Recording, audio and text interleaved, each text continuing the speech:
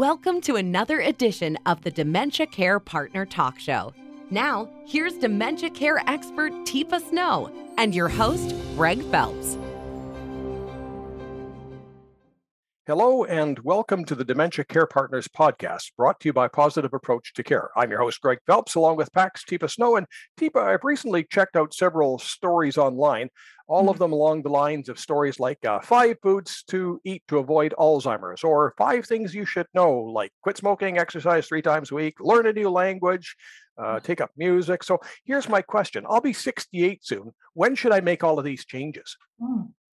Well, you can't go back unless you have a time machine I don't know about, Greg. Is that honest? I mean, you really don't have a way to get younger, do you? No, but I'm working on it. All right. Well, I'd say, why don't you pick one of those and get started? Because it turns out you're in the danger zone. I mean, after age 60, 65, our risk category's up. So, I mean, we have choices, and the choice we have is, well, I could do nothing and hope for the best, or I could choose to do something that's not terrible and see if that maybe buys me a little bit of time, a little bit severity. You know, you're not talking about preventing, but you are maybe talking about buying yourself a little bit of something. So is it kind of like exercise? If I live unhealthy and I'm, overweight and I smoke and things like that, and when I hit 65, I go, geez, I better take care of myself if I want to live longer.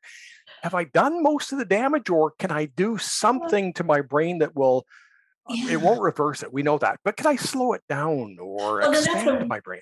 Yeah. I mean, I would say 15 years ago, we would have said, absolutely not. It's too late. Just go on and do whatever you're going to do, because you've blown it. I mean, you've started it and it's no turning it off.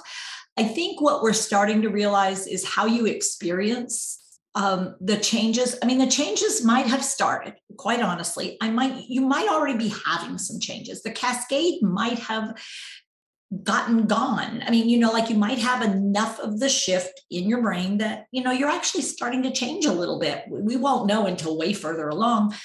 But what you could do is reduce the speed or the severity of how quickly things are happening by reducing some of those factors that escalate the speed or the intensity with which the shift is happening.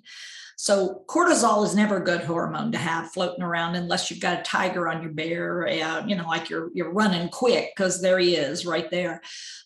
So dropping cortisol levels. So things that would drop a cortisol level, like stress management or finding ways to really look at how you're spending time, sleep, looking at your whether or not you're still putting poisons into your body, like cigarette smoke, whether or not you might be so sedentary that the plaque formations in the little tiny vessels are increasing the risk of blockages or blowouts, So yeah, I mean, you can reduce your risk a little. I mean, it could be a little, it could be more. The younger you are when you make shifts, the greater the risk reduction overall.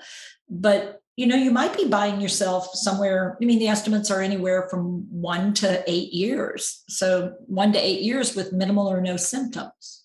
Well, after that happens, then I'm going to switch to the supplements, because there's some miracle supplements out now. If you take this, it's going to hold it off for even more years. So I've got two weapons I'm going to use. Oh, Greg. Now, the miracle, if it sounds too good to be true, looks too good to be true. It's like you don't have to exercise or diet or anything. You just lose weight. Here, take this pill. I mean, you don't have to change anything about yourself. You just keep on going like you're going, and you don't have to change anything. Here, just take this little pill.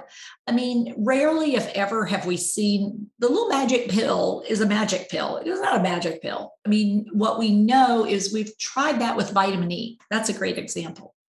Back in the day, we thought, so people who have basically their vitamin E levels are higher. It seems like for a while there we were thinking, they have less vascular dementia. They have less Alzheimer's. Okay, well, we'll just give everybody manufactured vitamin E. And we found, well, that didn't help. I mean, it didn't really make a difference. And then we found out, you have to eat it. You have to eat your vitamin E. You have to get closer to the source of the vitamin E so that, what kind of system are you? Are you a manufactured system, or are you just sort of made from scratch? I think I'm kind of made from scratch. Yeah. Well, the things that are made from scratch turn out to be more effective for the things that are made for scratch. So it turns out that if you consume leafy greens and things that have vitamin E in them, antioxidants in them, you're probably better off as far as risk reduction than if you're trying to duplicate something that isn't real, which is why the meds we thought would help with many people with dementia, because they would create some fake acetylcholine, would work.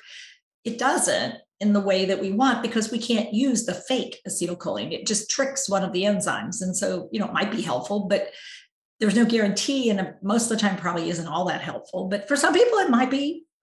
So, you can try it. It's less predictable though, when we create something that we don't really know if it'll work or not in human beings, because we made it up and it doesn't naturally occur. So you're at the stage where you can give motherly advice and grandmotherly advice. Mm-hmm. So as you look down the generation, are you passing on advice to people? Are you saying, it's not too late, or it's a good time to start, or, because we've been told that lifelong learning is one of the things that's helpful. One of the other things is eating healthy, exercise. So you get to sort of sit in the high chair and look down on people and say, here, I know these things. Yeah, well, what I do first is I do these things, because if I'm not doing these things, I'm not much for telling people what they should do. I'm more in saying, well, here's what I'm trying to do. And sometimes I'm more successful than others. And everybody has their pluses, their minuses. And what I'd say to people is, if you're at least willing to try something, let's try it, because you still can make a difference. I'd like to have you empower yourself for that. But, tell me what you're thinking, because I don't want to make it stressful, because if I stress you out with my advice, all I'm doing is dumping cortisol into your system. And I'm not much in favor of that. We also know use of humor can also be an antioxidant, if you will. It can get the right chemicals flowing in your brain. So I think I'm not real dogmatic. I'm sort of Ben Franklin-ish, in that it's like moderation in all things. But I do think taking a look at ourselves and, are we satisfied with our risk pattern? Are we concerned with our risk pattern? Because we know that worrying is a risk. I'd rather have you not worry. So let's try something and see if that's helpful to you. There are a number of things we can do, but the question is, what are you interested in, willing to do with whom, and how much? Because you got to keep it up, or it's not going to buy you much but a weekend. So are there rare cases where it's hereditary and there's really not much you can do because you're predestined or predispositioned to certain conditions? There are a very select small group, but even those individuals, how they experience dementia will be varied depending on how we preset the system. So if I have a system that, an individual in a system that's very supportive, gives lots of options, provides these alternatives, what we're discovering is, even in identical twin situations, it is certainly possible to buy yourself a little bit with lifestyle. It doesn't mean you prevent it from happening. It doesn't mean it doesn't happen, but how it happens and how it affects you could be the big difference for you and the people around you. So yeah, there are genetic codes that basically, you got it, it's coming. Sort of like, let's see, if you, Huntington's chorea, if you would. Huntington's is an example of one that if you get those genes, you are going to get it. Now, somewhere in your anywhere from 20 to 50-year-old range. Can I tell exactly when you're going to get it? No. Could it be that some of your lifestyle and some of your social support and some of the things you choose to do along the way might buy you some time? Possibly. We don't have enough data, but we do know, that there are things we can choose. And so I like to feel like if I have some choices and I make them, I maybe have given myself a better chance. Teepa, dementia is a very complex subject, and every time we do a podcast, we barely scratch the surface. We'd like to invite people to send in their questions, and we can explore other areas of this. I was going to call it a disease, but we've moved away from saying disease because we're not catching it. No, No, it's a condition. It's a life condition. It's not even just a health condition or a medical condition. It really does affect so much of how you live. It's a life condition, and it affects those around you, and it affects your future and their future and how you do life. So yeah, asking questions is a great way to start to explore. And, we're pretty careful about choice of words. So we won't talk about preventing dementia. We will talk about risk reduction in dementia. And we'll talk about forms of dementia. We won't talk about Alzheimer's and related dementias, because they're not all related. That's the reality. The only way they're related is that they're dementias.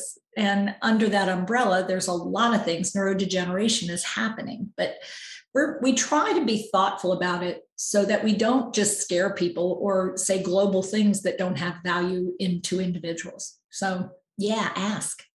Teepa, thank you very much. Thanks, Greg, for the opportunity. Today's podcast is brought to you by PAC Conference 2022. For more information on the upcoming conference, visit our website at teepasnow.com.